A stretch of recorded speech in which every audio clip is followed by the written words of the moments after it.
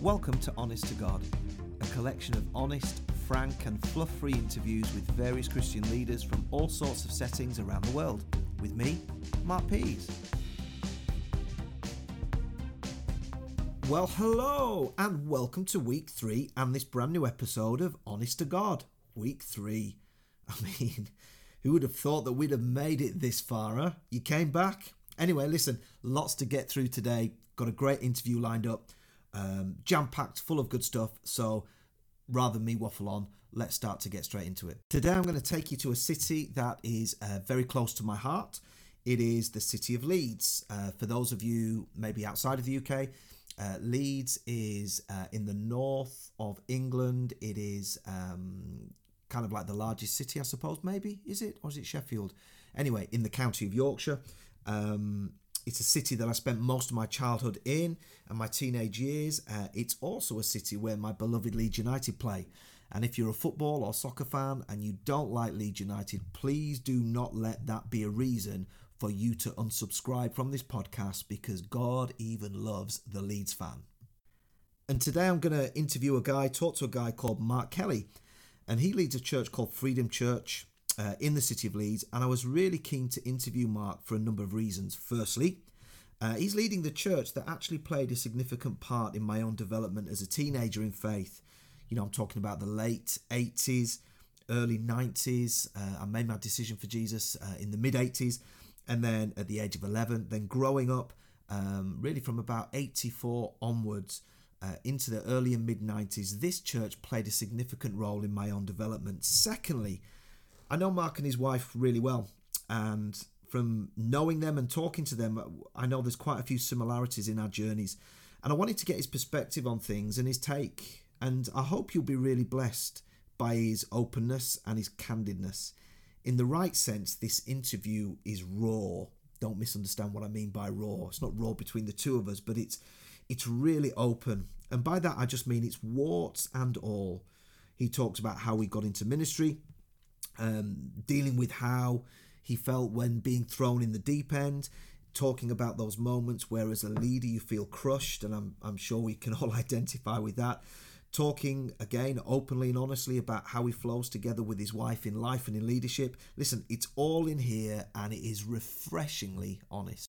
The other reason why I wanted to speak to Mark is that his environment is different to what we've come across so far on this journey and on this podcast. We've gone from the preacher in ministry has been doing this for 40 years plus, and he travels the world, you know, Ray Bevan, and that interview is still available. You can get that.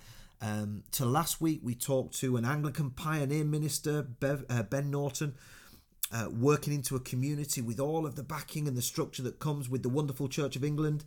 And now we're going to talk to a guy who leads a small independent church in a very working class part of the city, without any of the bells and whistles and support that many of us, I suppose, in leadership take for granted. So let's get right into it and let's see what he has to say. Remember, we are not after a who's who of preaching celebrities on this journey. No, we're going deeper than that. We're exploring the wonderful diversity of this thing called church, and we're learning what we can from one another, because church is bigger than your own local experience, and dare I say it, even your own denomination. I love this interview, and I hope that you will too as you listen to it. So let me tell you about the one where we can't stop apologising. Well, greetings everybody. Another day, another town, another city, another house, another front room, technically open plan kitchen, dining room, another cup of coffee, another strange bloke sitting across the table. It's my pleasure today to be in the house of Mark Kelly. Mark, hello. Hello. How you doing? I'm doing really well, thank you. Brilliant. Good introduction, Mark. Well, you know, I've done a few of these now, so yeah. I've been working on them. And how was the coffee? The coffee. Listen, anybody who's looking for a free cup of coffee, make sure you send your way Leedswood, and I can guarantee a good cup of coffee here. Excellent. It's the first time I've had coffee out of a glass jug, though. Oh, okay. Well, so no, that's a compliment. That's really good. I think it's a bit of class, Mark. Maybe you're not used to it. I don't know. So here I am. I'm with Mark. Mark, why don't you just introduce yourself to everybody out there in Tinternet land? Okay. And give us a bit of an introduction. Who you are? Okay, I am Mark Kelly. I am presently leading a small church in the east of Leeds, together with my wife Kathy. and a few other people as well. And I am obviously married, as I've just said, and I've got 3 young children. I say young, the oldest now is a very much teenager, and all that comes with that. And they're just amazing. And we have a dog as well, a mad dog, which Mark got very excited when he came in, and she wouldn't leave him alone for about 5-10 minutes. But have you noticed my crocodile Dundee? Let me picture the scene, paint the scene, people. Yeah. The mad dog is now laid at my feet by the side of my chair, and that's because I have seen Crocodile Dundee. Yeah, you're like a dog whisperer. That's where it is. Anyway, I've been called a lot worse in my time. But, oh, there you go. There you go. Well, this is a clean podcast, so let's not go there. There you go. So that's a little bit of an introduction. Yeah, Talk to us a little bit simple. about your church family, and paint the picture of the community and where you are in the city and who you're working into and all that. Okay. Well, it's probably worth sharing, I guess, at this point, just a little bit of our history to kind of let you know where we're up to right now, really. So we were a church that was born out of Bradford in 1981. So we've been in existence for well over 30 years. We're a church now called Freedom Church. We were called City Church Leeds not so many moons ago, and before that, I think we were called the Church of the City of God in Leeds. It goes on. Anyway, so various guises over the years, but we've had a faithful group of people now for the last 30 odd years. And when it was birthed out of Bradford, I mean, I was 6 at that point. That ages me. So I wasn't part of the church then, but from what I understand, it was like a church plant, house kind of meetings and what have you. Then they all sat together, and it grew quite large during the 80s and then the 90s. And various reasons it's fluctuated in how many people are a part of it. Where we're at right now is we moved. I mean, that church initially was quite a nomadic church, so it would in and around Leeds, various different places, town hall, all sorts, community centres, what have you. Then we bought a place in Headingley. We had that for a number of years, and now about 4 years ago we moved to East End Park, so east of Leeds, and to really kind of try and discover what it means to be a community church, a church that is here to try and serve the community of which it is a part. Because if you think about that church that was birthed out of Bradford all those years ago, that was people from all over the place, all over the shop, even different cities as well as different parts of Leeds.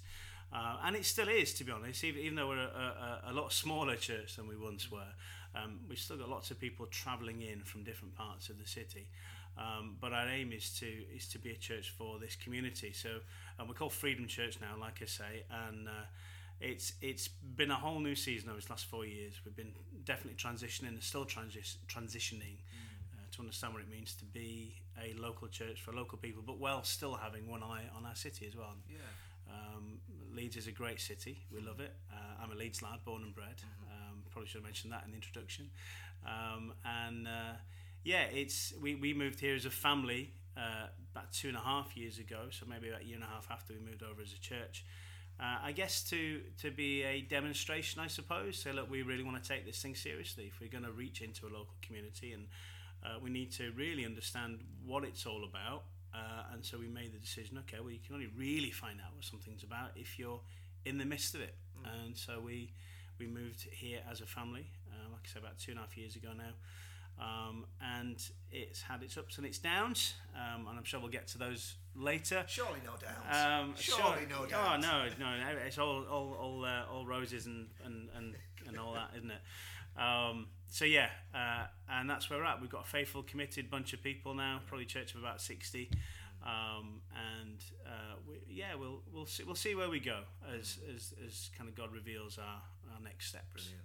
Do you know, it's interesting that now I've got no idea at the minute which order these interviews are going to come out at. You know, you might be opening the batting, or I don't know, but okay. The interviews that I've conducted so far, certain things are common threads, and one of the ones, regardless of who I've spoken to, their background, where they're leading, the word transition is a regular word, and journey. Okay, I mean, should it be that we're in a constant state of transition? You know, should that be really where we're at? If we're ever not transitioning, have we suddenly become comfortable? And is that really a good place to be when you need to be out there on the edge? telling people about Jesus. Steady on, Mark. We're in danger of veering into. I ought to have some kind of klaxon that would sound when we're going into kind of abort. But that's an interesting thought. But no, it's interesting.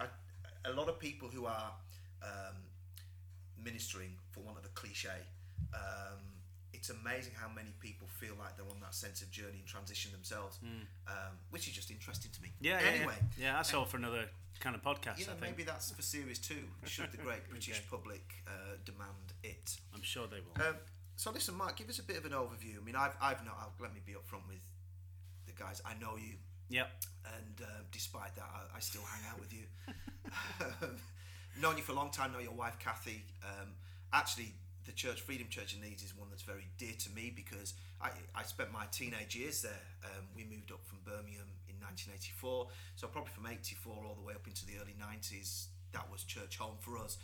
And actually, looking back, I played a huge part in my grounding, particularly as a teenager.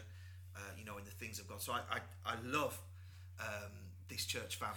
Well, it's interesting what you say, that it's played a part in your journey, because I think one of the characteristics of our church is that it has been a church that has sent people out massively, and the connected kind of strands as I greet and meet people, not only across our county but across the UK, that I've either heard of this little church in the city, or certainly part of the network that we used to be a part of.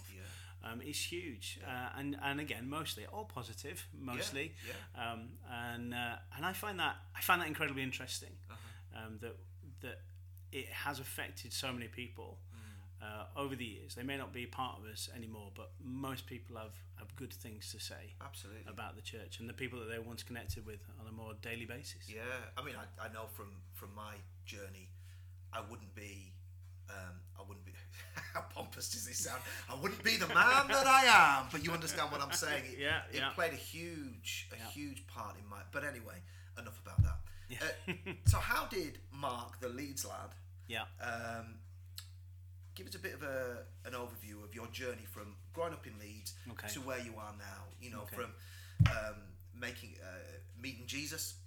How that happened, your journey from there. Just give us the potted history. Well, it will be potted, otherwise I'd bore you. But I as a young boy, I always had an interest in what's beyond, what's next. I recognised from a very early age that I didn't think that this life was all there was. There was more to it. Now, don't get me wrong, I was also very much interested in science and all that kind of stuff. But I was interested in a lot of the existential questions as well. There must be more. Is there more to life than this? What comes after this one? Is this a chair? Is this a chair, or is it mostly vacuous space? That kind of stuff. And so that led me down quite a few alleyways of trying to work out what's this spiritual aspect of life. And if you find that a bit unusual for a young boy. I was an unusual young boy, so that's the kind of questions I asked myself, and that took me down alleyways into things like paganism, exploring kind of the earth and its connectedness and all that kind of stuff. It led me into spiritualism, so particularly into my teenage years. I was part of a spiritualist church for a few years.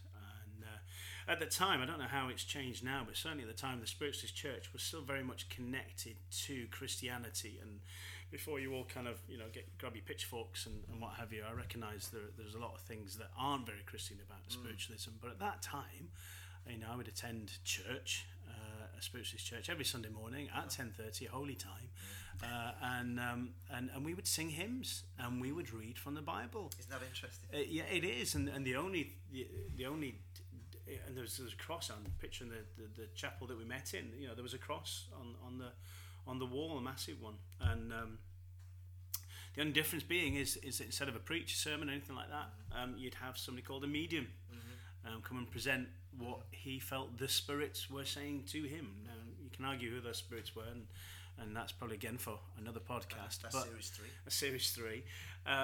But certainly, I as much as that is clearly not of God, it's not. That there were some lovely, amazing, wonderful people part of that church that did, in their own way, love their Jesus.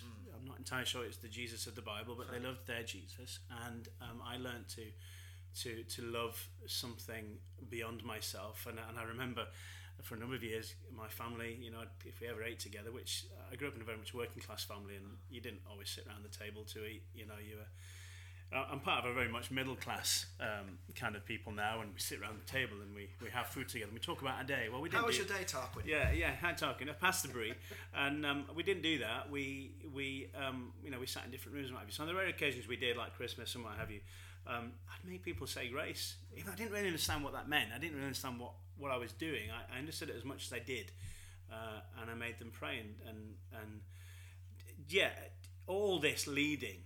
All this investigation, all this existentialism leading towards ultimately what would be a genuine faith in Christ, and that finding Jesus, obviously,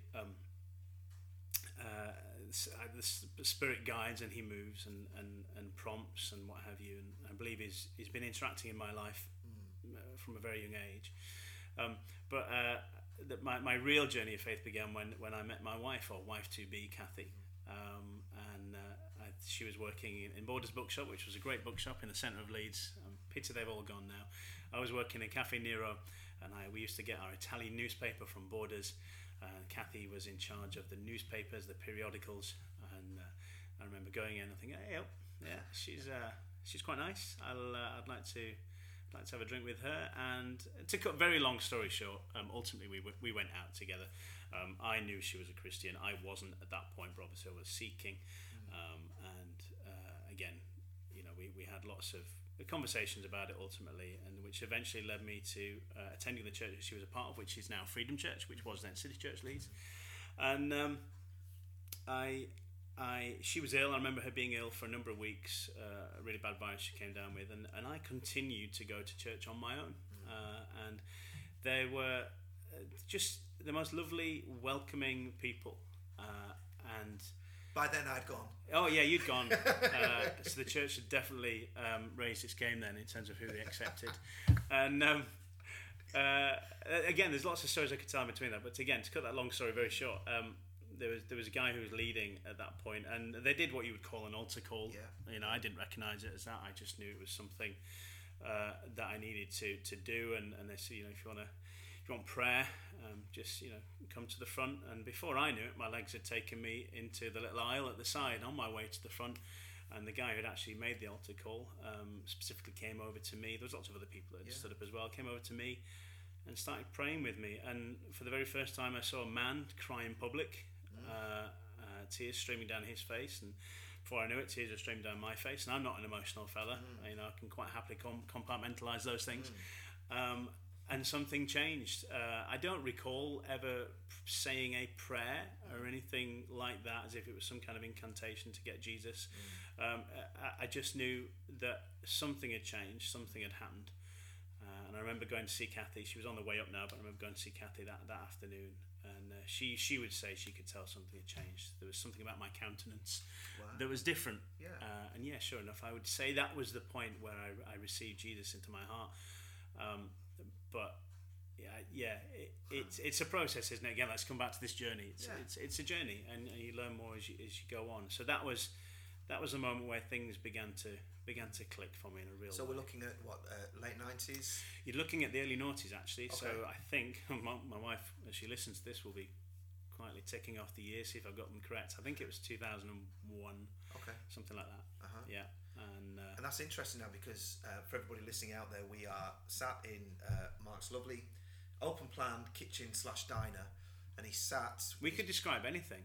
We could describe. People could think I'm in like a palatial place. Oh, it's. Do you like the gold trim? Oh, I love the gold, and the chandeliers I particularly like. But where Marky sat with his back to the wall, there's a certificate above his head for which is a Bible college, graduated in 2004, 2005.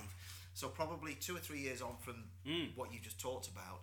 So talk to us a little bit about the journey from, seismic life change, experience, encounter, meeting Jesus. Yeah. 2-3 years later, you're in an institution. Just talk. What was that? Was there a sense of call? Was there a sense of awakening? What was it? A moment? Was it a gradual awareness? How did you get from there to there? I think, okay, I mean, people have different abilities, don't they? Different skill sets and what have you. And without being any way egotistic about this, to be able to lead a group of people has always come reasonably easy to me. Or rather, I would always be the person with the loudest voice. I couldn't stand people not going anywhere or doing anything. So I would get the ship moving, and that, I guess, those are leadership qualities, aren't they, and things like that. So in my jobs and what have you, prior to that moment, I'd always quickly risen up the ranks in terms of management and what have you. And so, I guess people saw that in me, but then they saw let's use a very Christian word, a zeal, for the Lord, and they took it upon themselves to go, well, let's try and shape that. Let's try and get some of those rough bits off, and add a bit of grace into some of those things, and that works well. It works very well, and. Yeah, and I was invited along to, like you say, you were looking at stuff. I was invited along to that school. Just a few years later, and was I called? Did I feel called into church leadership? I guess by then I still didn't know. I just knew there was a journey that we were on, and people valued what I had and what God had done in me, and wanted to shape me, like I said, and that, I guess, was a next logical step. It was certainly a leap of faith to do that, because I was in full-time employment, Kath was in full-time employment, and at that point we had some debts that I'd brought into the marriage as well. We married in 2002, by the way, folks. So it was very quick kind of engagement and then marriage, but it's beautiful. It's all good. To go and give up full-time employment, even though you've got some debts you need to pay off, was certainly a point where you go, God, you're gonna have to help us out here with this, because financially, obviously, every course costs something, and we wouldn't have an income. Kathy carried on working for a gentleman. She was a PA for the year that I was there, but it was an interesting year where some rough edges were sawn off, but then more kind of questions were needing to be answered. The more you learn, the more you know, the more questions you have, and I still, even during that year, I still wasn't entirely sure there was a calling to church leadership.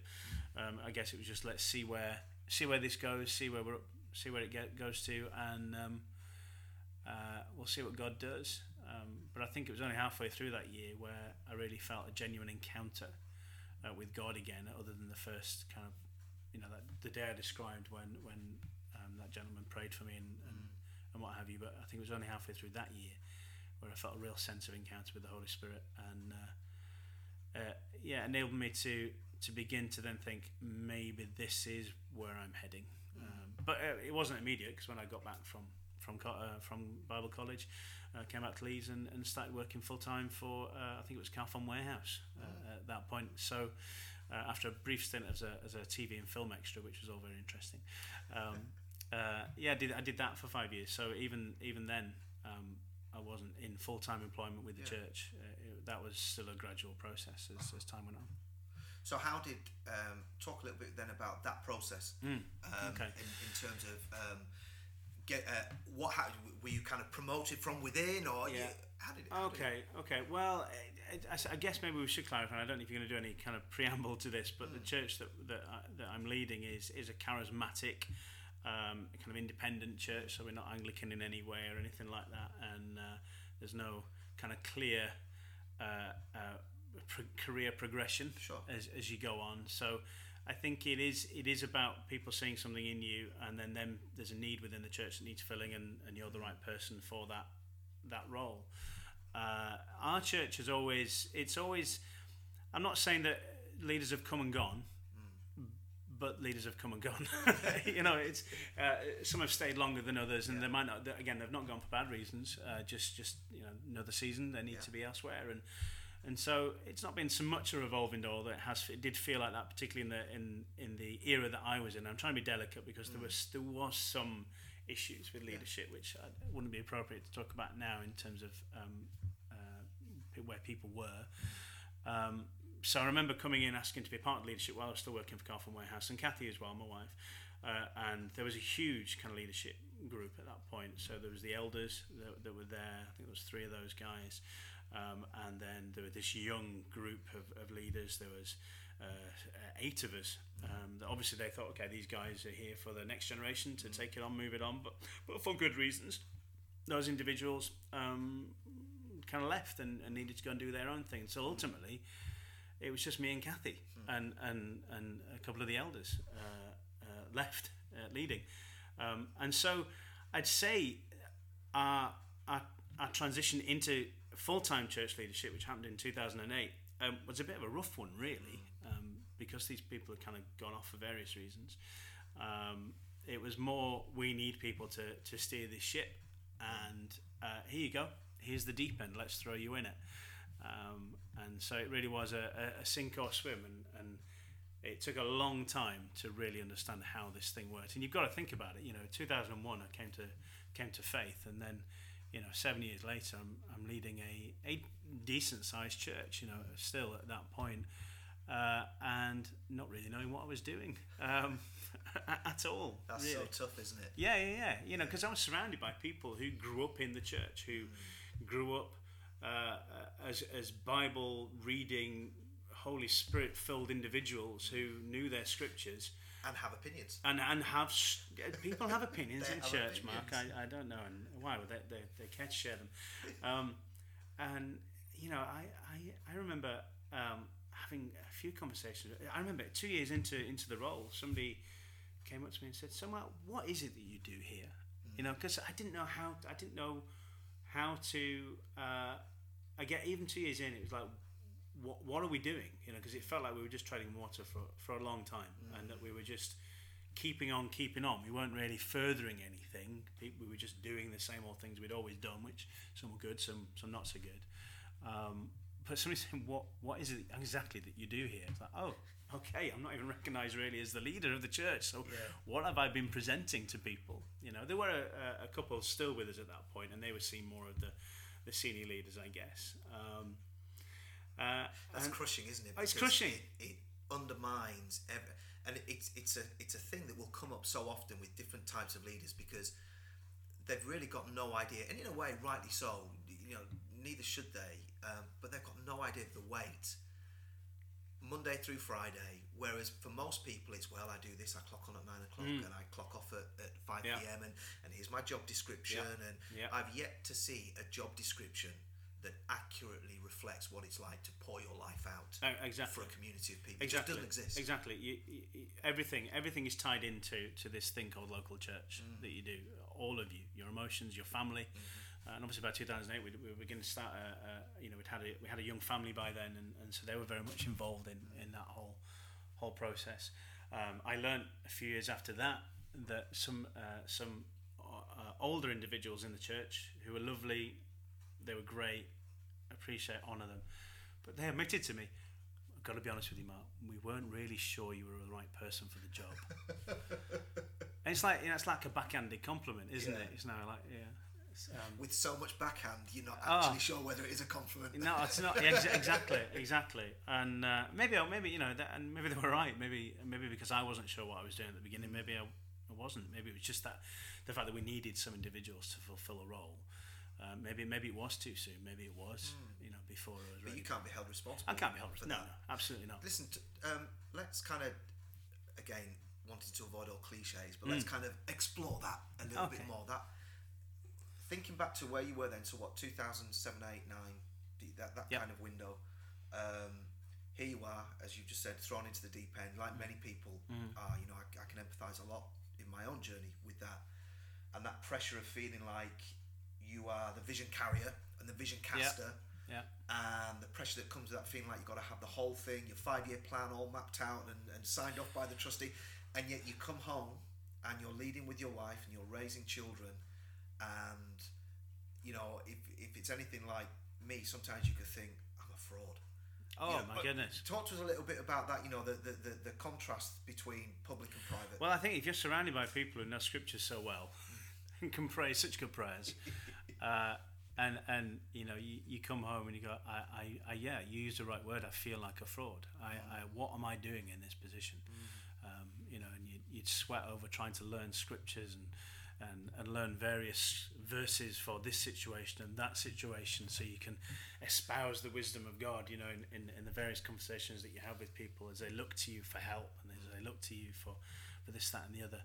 And there was a lot of Holy Spirit, I need your help in this, because I genuinely don't know what to say. You know, and that's part of that process, isn't it, of pastoring a church, is that you are all in, so you're emotionally invested into people, and people are emotionally invested into you, and that's hugely tiring, particularly when you're an introvert like me. And that's the only thing I've discovered in recent years, that I'm an introvert, I'm not an extrovert. Yeah, that's interesting. Although I was always into acting and wanted to do all that kind of stuff, I'm very much an introvert, and I find, and I've shared this publicly with the church, and I hope I haven't offended them every time I've said it, but you know, people exhaust me.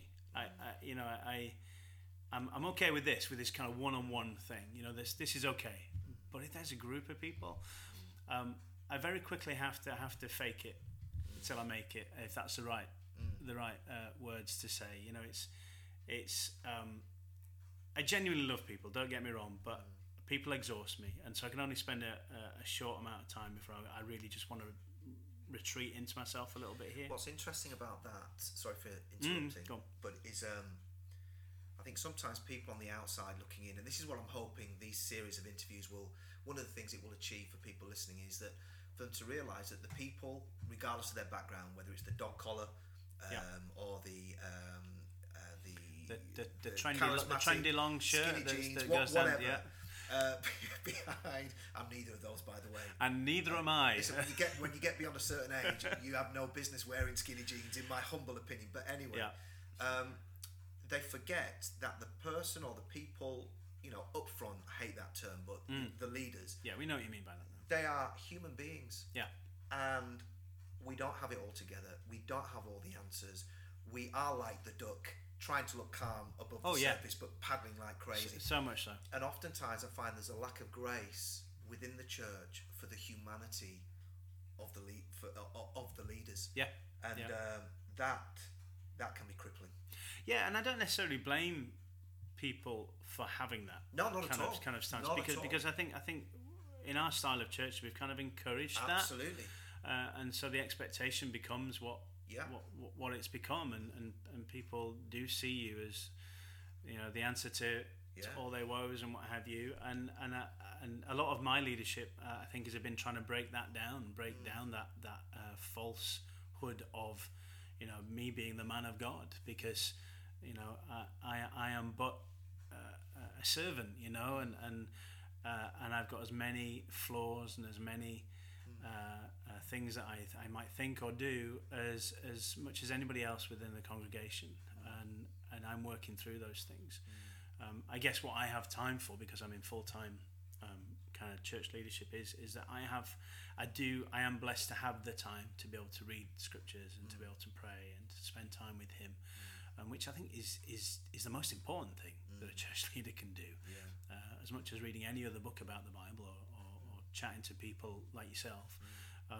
You know, it's to spend time with God and His Word, and so we have that, but that doesn't mean that all of a sudden, you know, we're above temptation, or we're above saying the wrong thing or whatever. Oh my goodness, I've had so many things where thought I've said the right thing, and then I've learned further later down the line that was completely the wrong thing to say, and that people have taken what I've said completely, they've twisted it and perverted it in a way that I never intended it to be, and that's hard in church leadership.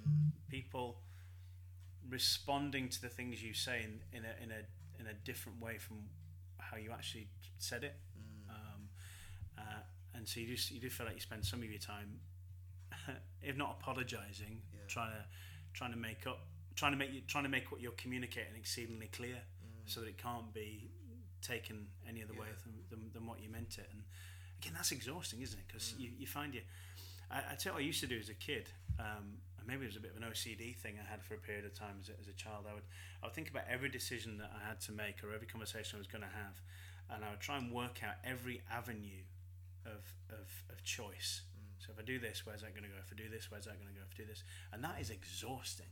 That is tiring to have to think, where's this conversation going to go, and what will happen if I say this and X, Y, Z. And I remember just one day as a teenager going, I've had enough. I'm not doing that anymore. I'm going to stop thinking like that. But I think as you come into church leadership, as you lead, you tend to have to start thinking like that again. What's the consequence of me just saying this is going to have on them, is going to have on them, is going to have on them? And I suppose that's part of that exhaustive nature of having to continually think and mull it over as what we do as church leadership. Do you know, hearing you talk and describing that investedness. Yeah, don't know if that's massive. a word, but I've just invented it. It's good. Yeah. It really reminds me, and I suppose I'm starting to appreciate more what the Apostle Paul meant when he said, "Listen, my life is a drink offering. You know, it's been poured out. Yeah. You know, it's that sense of it's relentless, and even if you're not with people, it doesn't mean that you're off duty. Yeah. And you're always in always the right thinking. sense before God, always always turning these things over, always trying not to beat yourself up over maybe poor things that you've said. The thing is, we say to people, don't beat yourself up. There's no we condemnation for those who are in Christ. Oh yes. But how often do we fall the trap in condemning ourselves for something we've said or something we've done, and like you said, mulling it over. And again, for somebody like I said, I'm an introvert, so I find it exhausting to be within a community of people for so long. Again, I don't want to take away from the fact I love people, and I want to. Again, you see, this is the thing. I'm having to caveat my words. Yeah. And that's what I feel like we do a lot. As leaders, we caveat our thinking, we caveat our conversations with something else. I don't see anybody else doing that. But to say Kathy, and I guess is why we work so well together, she's the complete opposite of that. She's energized by people. Yeah. She's a pastor in the true sense of the word. I don't think I'm a pastor. I know we give ourselves that. Well, people give us that title. Pastor. I'm a leader, and I can think, and I can cast a vision, and I know what may work out for the better. Because God's put that within me. But Kathy's very much a pastor, and she's empathetic with people. She knows. I always think of somebody who's truly pastoral, those who can put themselves in the other person's shoes very quickly. They can do that. I have to think about doing that. I have to go, well, how would I respond if I'm them? And I guess, again, that's part of that exhaustive nature of going down these various paths about what people think or do. So I envy Kath. And again, that's a sin, isn't it? I envy Kath. I'm envious of that. I'm jealous of that. Maybe that's a better thing. I'd like to have that ability to do that. And she's so much more well liked than me as well. Same in our house. Absolutely. Yeah. Wow. Talk a little bit about then the. I mean, it's funny. These as people will kind of get used to these conversations are certainly not scripted. So as I interview different ones and twos, different things come up. I'm quite interested for you, and again, I think there's a lot of similarity between you and Kathy. And I listen to you two talk, and a lot of the time I think, I sometimes feel like we've lived a similar journey. How did you get to that point where? Because you just perfectly described the differences, the strengths that you both carry, and you can articulate, she's great at this, I'm not great at that, but I bring this, and maybe she doesn't bring that. Yep. How long did it take you to get to that stage, to understand that, and to be comfortable in the fact that, okay, I don't have to be all things to all men, even though Paul says be all things to all men. I know. It's because I know a lot of people in ministry where that can become a huge pressure, and feeling like maybe I am not what my spouse is makes them feel less than, and vice versa. So talk a little bit about that journey. I suppose I'm asking about being comfortable in who you are, but how that played out at home. I think I think for me, I've always been quite comfortable with who I am, and recognise my strengths, and over the last decade or so begin to truly understand what my weaknesses are. And so I think with our marriages, with any marriage, you discover yourselves even more, don't you? Somebody said to me the other day that you go into a marriage with your eyes open, and then when you get married you've got one eye closed, because you have to understand as you start to live with somebody and start to get to know them, there are things that you might not find that attractive about them, so you kind of close your eye to that. Not in terms of physical attraction, but the way they might do stuff, or the way they might want stuff done. And I think maybe the opposite, if there's an opposite of that, is also true. Is that actually I quickly recognised what her strengths were, and where my weaknesses lay, and that she definitely complements who I am, and I complement her. So I don't know whether I've ever fallen into the trap. I would hope I haven't, in trying to be all things to all men. In some sense, I guess I'm a bit of a jack of all trades in that I like to know a lot of stuff about a lot of things, but I also acknowledge that I'm not an expert in a lot of things as well. And so in some of those things where I know I'm not an expert, but I can see Kathy is very much that. I think for us as a marriage, maybe we've been blessed like that. We very quickly submit to where the other's strengths are, because you've got to be honest with yourself. If I'm finding something exhausting because I'm an introvert, I've got an introverted nature, then I'm going to be relieved to be able to pass that on to somebody who actually that energizes and gives them purpose, beyond the greater purpose, obviously, gives them kind of that daily purpose, that weekly purpose. I'm happy to hand that on, I guess. At least I would hope I am, anyway. Do you know, I love that. I love that whole. Again, one of the reasons why this podcast came about was seeing across the board the pressure that ministry brings on families, on physical families, and often that is played out between mum and dad, husband and wife, and how many people are ill-equipped to handle that and deal with that. For whatever reason, development, lack of support network, or whatever. And it's really encouraging to hear people talk about the fact that actually it is possible to flow together. She is not my subservient leader's wife. Oh yeah, not at all. She's not an elder's wife. No, we are in this thing together, and actually, and surely that's the whole point of two becoming one. Yeah, I agree. Where we lack as men, they make the difference, and vice versa. But it's not I'm supplying this to you. It's just the oneness. It's just God. There's no lack in God. But the Father, the Son, and the Holy Spirit, and they all. But again, sound the klaxon. We're going into theological things, so I'll hold myself back from that. But I love that, and particularly because I'm sure you're like us, and I want to ask you this question and be as open as you want to be. But it ties into what we were just talking about flowing together as husband and wife. Have there ever been times where you just wanted to jack it all in? Oh, loads. Loads. Don't answer quickly. You have a think about it. Okay, let me have a think. Loads. Okay, well, maybe I'm being a little bit disingenuous to myself. No, there are, as we said right at the beginning, there are highs and lows to this, as there are in anything, I guess.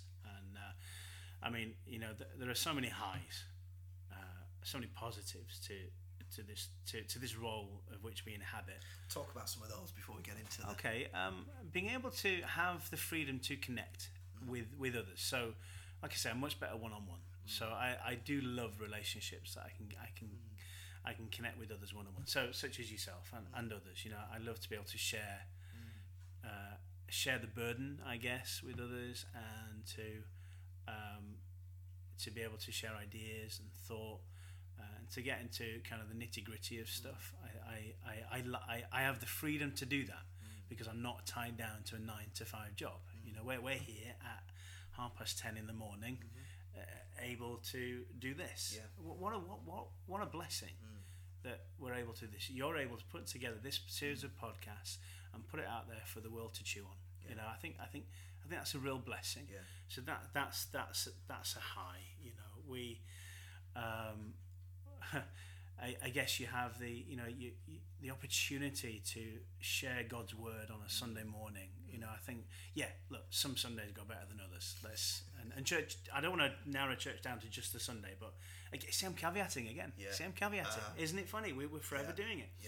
So some Sundays are better than others. And some Sundays you feel like you've knocked the sermon out of the park, and people have got it, or the worship time has just been so deep and such a presence of God. Let's not get theological, but there's such a presence of God there that people have done stuff. You've seen healings. People have spoken in tongues. There's been a translation. There's the interpretation. There's been all this kind of stuff, and it's been amazing. And then there are some Sundays where you just think you're walking through treacle, and it's like I've sweated over this word for however many weeks now, and yet what I've just said is blah, blah, blah, blah, blah.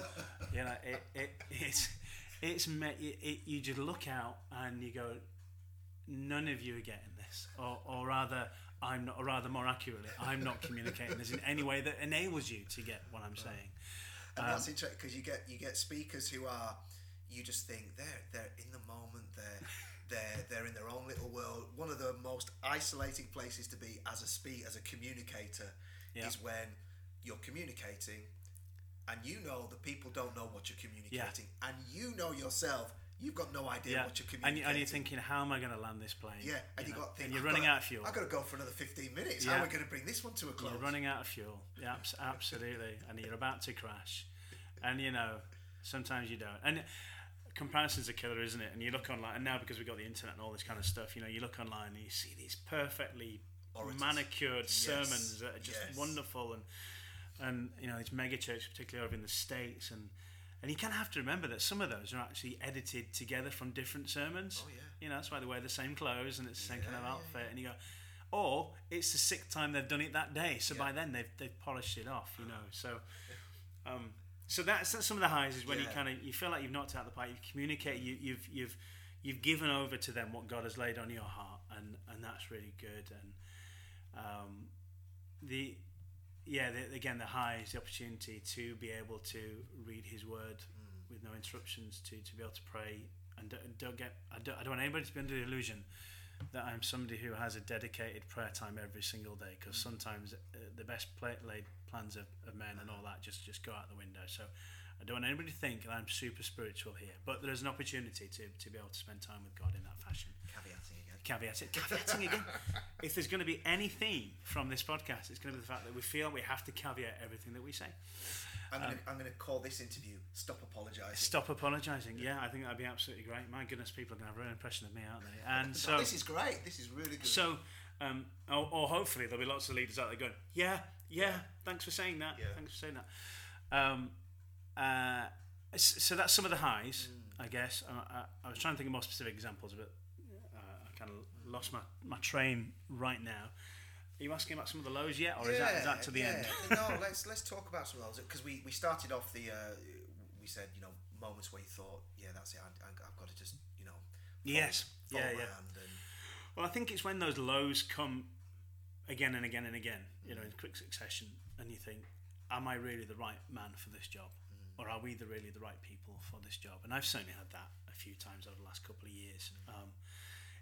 Because so the lows and the one that everybody will be able to relate to is when people do leave the fellowship, they leave the family, they leave, they may not have left in heart because you're still connected to them, but even though you pray them out and you bless them and you go, it's still a loss. It's like your family, like Kathy's got some family that moved all the way off to Australia.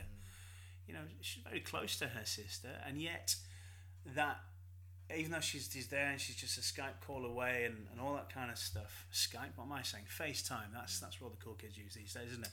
So she's a FaceTime away. She's still not here. She's still not present. She's still not with them. She's still got nephews and nieces. I've got nephews and nieces which I don't get to see on a weekly basis or even on a monthly basis, only via this electronic medium. And so that's difficult. That there's still a loss. But then of course you've got the loss where people have left because of you. And it generally is, if you're a leader, whether it is true or not true, you feel it's because of you. Yeah, that's huge. And we've had a few of those in recent times. And you, as much as I like to think I can compartmentalize my feelings and what have you, the door is open and it says hello, I'm still here, and you can get affected and knocked by that. And when those things come in quick succession. So how do you handle that? I mean, you're absolutely right. Yeah. Everybody. I mean, I've been doing this for 20 years. Yeah. And I'm kind of, I'm on my own journey. There's the word again about what church is and what church isn't. I like to think, I'm not affected like I was maybe 10 years ago. You must grow a kind of thick skin. Yeah, and to a degree, that's right. Yeah.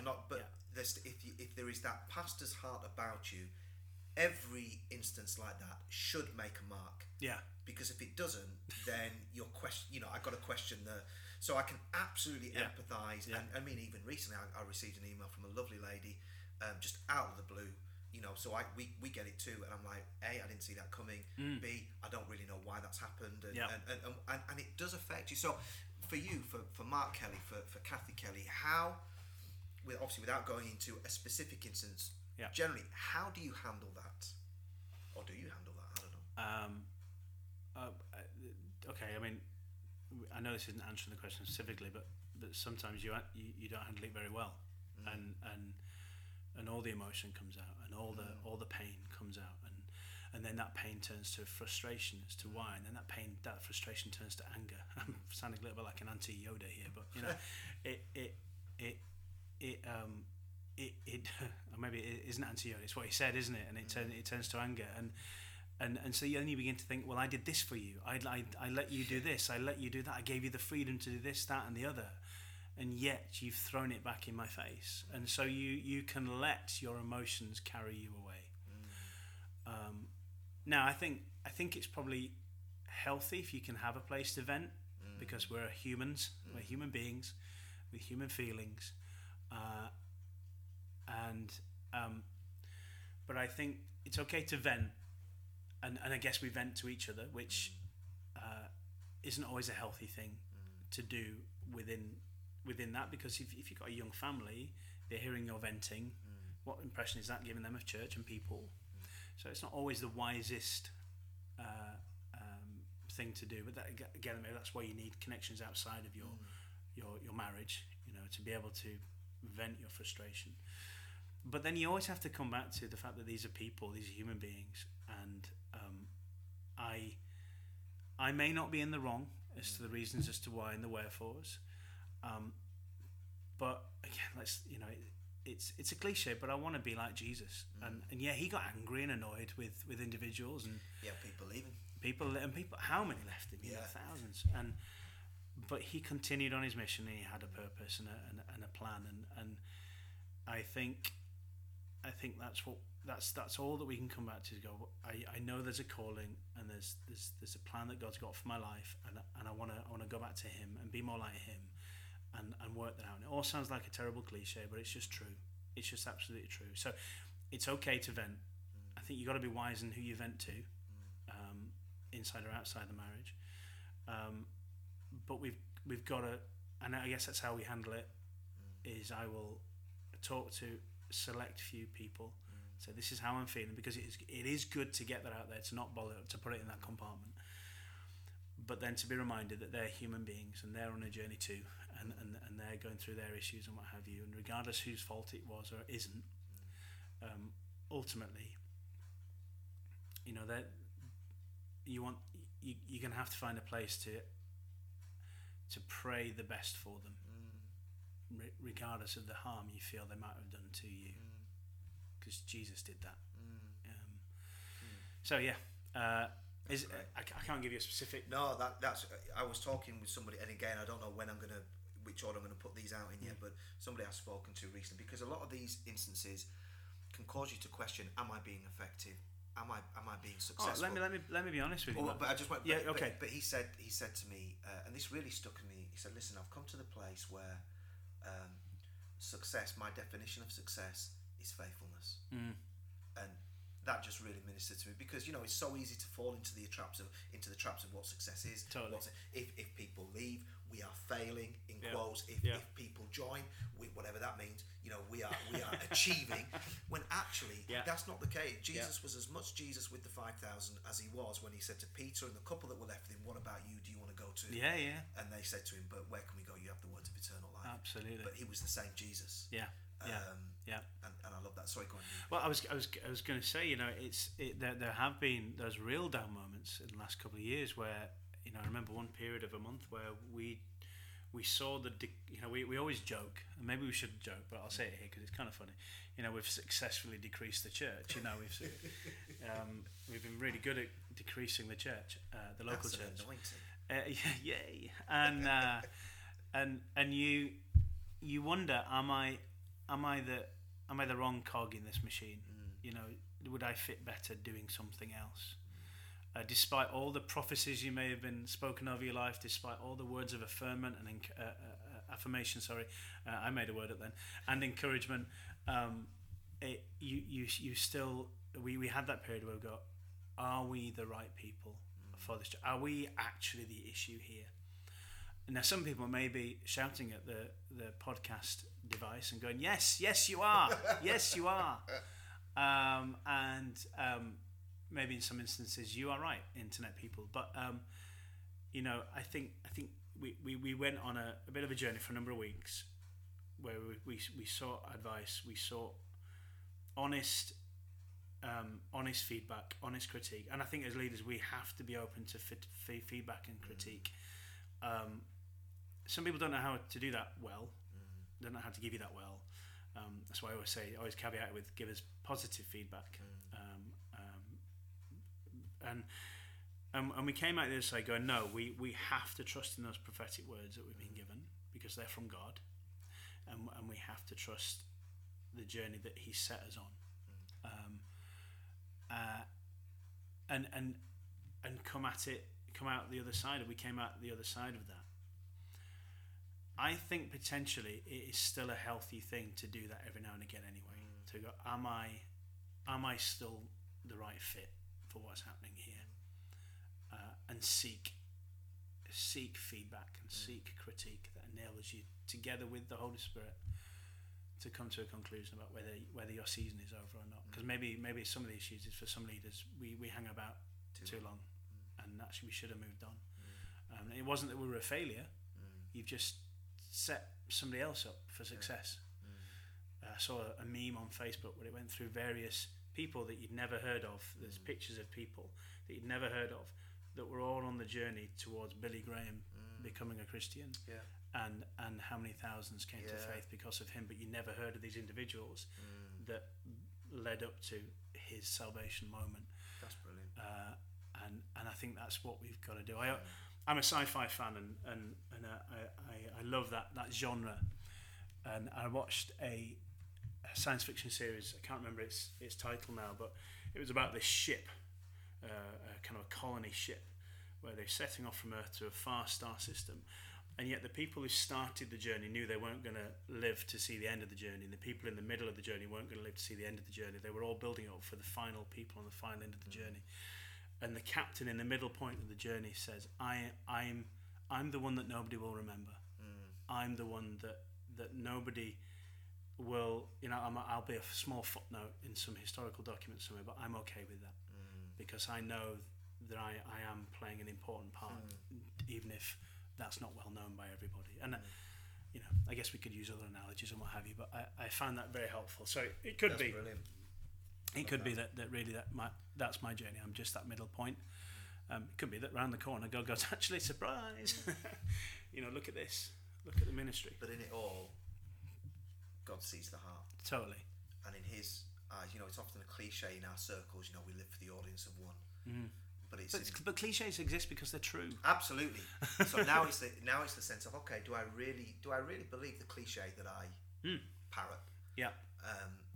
If I am really comfortable, and again with my journey, where I have ministered and where I am ministering, on the outward, it looks nothing like what it was. But actually, if you can get to that place where you know that this is where I'm meant to be in this season, it's so rewarding. Yeah. Now let's not forget. Let's not put aside our human nature. Yeah. There'll be a side of us that'll want to be seen as a success, or want to be seen as the guy or the gal. And when it's amazing how quickly when people are added to you, you suddenly think, "Wow, this is going well." Yeah. What oftentimes we don't understand is we may be just welcoming a whole bunch of trouble. Down the line. Or as we had when we first moved to the area, we had some systems in place that we no longer have in place, unfortunately, for reasons, where individuals are doing a great job connecting with this community, and people came into the church and prayed a prayer of confession, and certainly for a few of them I know, knowing of them down the line now, that was a genuine prayer of faith. But we had a load come and join the church. Like, yeah, look at us, we're connected with the community, and they're no longer with us. So, again, some have left for good reasons, and we know about them, they're great. But for others, who knows where they are now? I don't know, no idea. And as a human being with human, feelings, you go, I'm nuts. I thought we were growing, and look at this salvation we had on Facebook, and 6 people gave their life to Christ this morning, and we baptized 700 people. We never baptized 700 people, but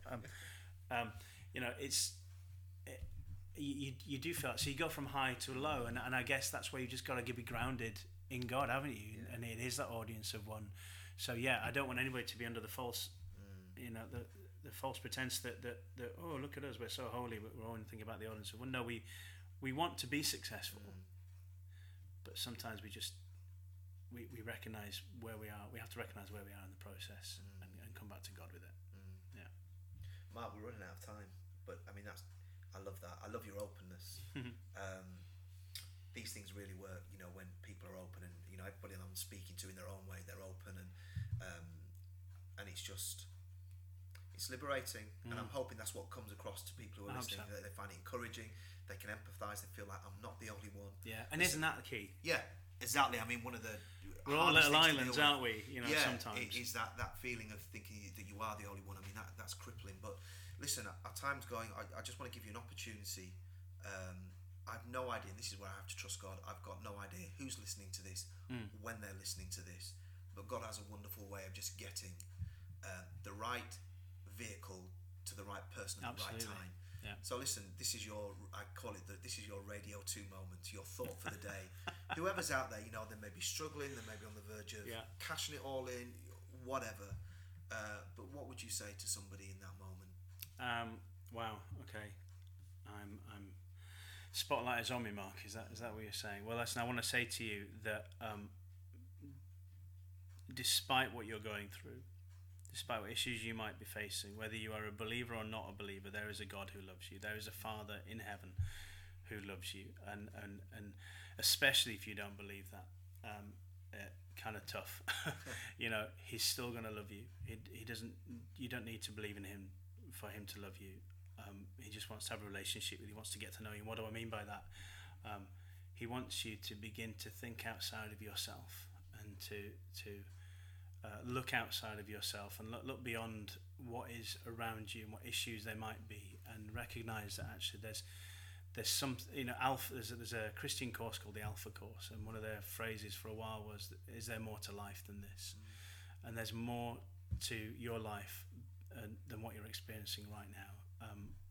I came from a non-Christian background. I came from somebody who explored all various weird and wonderful stuff, and sampled lots of things that the world offers me, and I can tell you hand on heart that the only thing that has brought me satisfaction, despite all those things we've just been talking about, of feeling low or feeling high or whatever, personally, there's only one thing that has given me any kind of comfort and any kind of hope, and that is the person of Jesus Christ.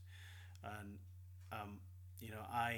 I came at my faith from a very intellectual point, where I was making up arguments against because I didn't want to submit to, and I've got to tell you that I didn't get a lot of my questions answered until I just gave myself over to just believing in him, and as I did that, then things became clearer. And it's one of those things that I can tell you about, but you can only experience if you're in it. Just, it's not about switching off the intellect, because I'm not that kind of person, but it is about that there is more to life than this, and give yourself over to something, see what happens, and see how things settle in your thoughts, and in your life, and there isn't going to be, it's not magic cure-all. Things aren't going to suddenly, issues aren't suddenly going to disappear. Things aren't suddenly going to get, possibly get better. They might do. That miraculous can also happen. But I think once you put your hope in something beyond yourself, then the reality that you see around you suddenly takes on a new context, and you begin to see it through different eyes. Brilliant. Mark, thank you. Mark, thank you. Back to the studio. Meaning car. Brilliant. No, Mark, seriously, thank you for your time. Bless you, mate. And yeah, I'm sure it helps a lot of people. And just to add on to what Mark was saying there, he basically just gave the gospel. And I think if you're out there and you're ministering, that whole thing that Mark's just talked about yielding and trusting, applies to you. Your call is not an accident, and you may feel like you are at the end of a dead-end alley. But I know if you're listening to this, and if your journey is anything like mine, if it's anything like Mark here and his family, God is still in it, and yield to Him, and find that network, and find people around you of like mind who can speak into your life. But listen, don't quit. I don't know why I particularly feel, but do not quit. God hasn't brought you this far to frustrate you. So listen, we're praying for you. Yeah. All right. Mark, cheers, buddy. Hey, listen, can I just say, to our listeners, if they want to connect with me, if they're in and around this awesome county of Yorkshire, markkelly.info. Absolutely. And you'll be able to find all of my information there. But I'd love to be a support. Absolutely, and the church meeting in Leeds, and we mentioned that at Freedom Church. Check it out. And, myfreedom.church. Perfect. Yeah. Perfect. Thank you, Mark. Well, thank you, Mark. And like he said, be sure to check him out on the details that he gave if you want to get in touch with him. And hope you enjoyed that interview. I loved it. Now, just some quick updates because our time is going. Firstly, this podcast continues to grow week in and week out. And I am pleased to celebrate this week. We have added listeners from different nations in the world, namely Australia. Good eye, mate. And Canada. Won't even try a Canadian accent. But welcome to the Honest to God family. So listen, everybody. Feel free to get in touch with us wherever you are in the world. Please tell us where you are listening from. Also tell us how you heard about us and what you're enjoying about us, as different ones and twos of you are already. We'd love to hear from you. Secondly, why not consider being what I'm going to creatively call an Honest to God pod evangelist? Why not share this podcast with people that you feel will be helped by it or would benefit from it? It could be a pastor, it could be a leader, it could be your vicar, whatever we call them. It might be a friend, it might be a parent, a husband, a wife, a business person, a student, because also there are so many wonderful life lessons in here too. But listen, why not tell one person about it this week? Share the link, call somebody up. Let's spread the word, and as the family community here continues to grow, so will our reach in being able just to help more and more people. And thirdly, keep sending your messages in, either by social media on the different platforms that I've talked about on other weeks, Facebook, Twitter, Instagram, or you can email us on the email address, which is honesttogodpod@gmail.com. That's honesttogodpod@gmail.com. And every week we'll respond to your messages either privately, if that's appropriate, and in other cases on the air. So with that being said, let's open this week's mailbox. Postbag? Mailbox? I don't know. Anyway, let's check your messages. Okay, this first one is from Jezzy Boy. This was an email we received from Jezzy Boy. Listen, I just read them out the way that they come to me. And he says a lot of things, enjoying the podcast. But one of the things he was asking is, where did this idea come from? And I think I kind of touched on that a little bit in this series trailer. So if you've not checked that out, check that out. But actually, one of the things I also didn't mention on there, because on it I was talking about statistically, the number of people walking away from the ministry, quitting, resigning. I talked about the strain and the pressures on marriages and how many Christian marriages are suffering, how many families are impacted by some of the negative stuff that comes with leadership and how it affects our children. We lived in the States for 3 years and saw in the news, and maybe you did in other parts of the world as well, where different leaders had committed suicide because they felt that there was no other way out. But one of the things I didn't mention, and this was a huge driving force really in why I'm doing this podcast, is my own journey. And my own walk in ministry over the past 20 years and different times in my life and in different seasons, being in that place where what do you do if the people who you're supposed to talk to and are supposed to give you help and guidance, if for whatever reason that's not working? You know, it's so easy to have guidance and handbooks that talk about flow charts and line management, and that's my spiritual director and that's my oversight. But what do you do if that's not working? If the people that you're supposed to go to, you're not getting the advice that you need? And really, that's something that I can empathize with. And that's one of the reasons why I started to explore this, because if I was feeling that way, I know there'll be so many more people out there who are also going through similar things. So I was hoping to start a conversation where people felt like they could hear people's journey and realize they're not alone. They could empathize with what other people are going through, and if needs be, start to make connections. And so anyway, Jezzy Boy, that's one of the reasons how this thing came about. Okay, let me read another one. I love this one. This one is from Born Free. No idea if that's a guy or a girl, doesn't really matter, but it's from Born Free, and I won't read the rest of the email address out. And they provide probably some of the most insightful theological comment on the first episode. And it goes like this: just listen to your first episode. Great start to the series. Really looking forward to listening to the rest of it. But my question is, what was going on with the sound and all that booming? Well, Born Free, who clearly is a sound engineer, glad you noticed. And yes, we are learning as we go. We're recording these things in people's houses, and sometimes some things are beyond my control. And I'm hoping that when you get to listen to episode 2 and episode 3 and the ones going on from that the quality of the sound increases. But thank you for pointing out our flaws, and we promise to get better. All right, last one that I'll read out today. We actually have a proper name for this email. This is from Sarah in London, and this is quite a long email, but so I won't go into all of that. But basically, she's enjoying the podcast, which I hope you all are. Thank you, Sarah. And she was basically asking, so far we've just heard from men, where are the women? And you are absolutely right, Sarah. We need to interview some women. And good news, next week's episode is actually with a lady, a female vicar. And I'll talk about that quickly after I wrap up the post box. But we're absolutely doing that. We've got 2 or 3 ladies lined up in the series. They're going to be on there because it's important. They lead just as much as men. And, you know, we're not old-fashioned. This is 2019, and it's right and it's biblical for women to lead. Absolutely. So we got them in there, and hopefully next week, you'll enjoy next week and future weeks where we also have women. Interestingly enough, though, and I don't know why this was, we did approach quite a few ladies in ministry, and for whatever reason, maybe they're just waiting to see how it goes. I got more knockbacks from female leaders than I did from male leaders. But who knows? Hopefully that will change as we go. But you're absolutely right, Sarah. We need to hear from the women as much as the men. So that's us almost done. And next week we got a lady. We are talking to the Reverend Kate Botley. The Reverend Kate Botley. Now, she's an interesting character. She's a lovely, lovely woman. And I had the privilege of interviewing her.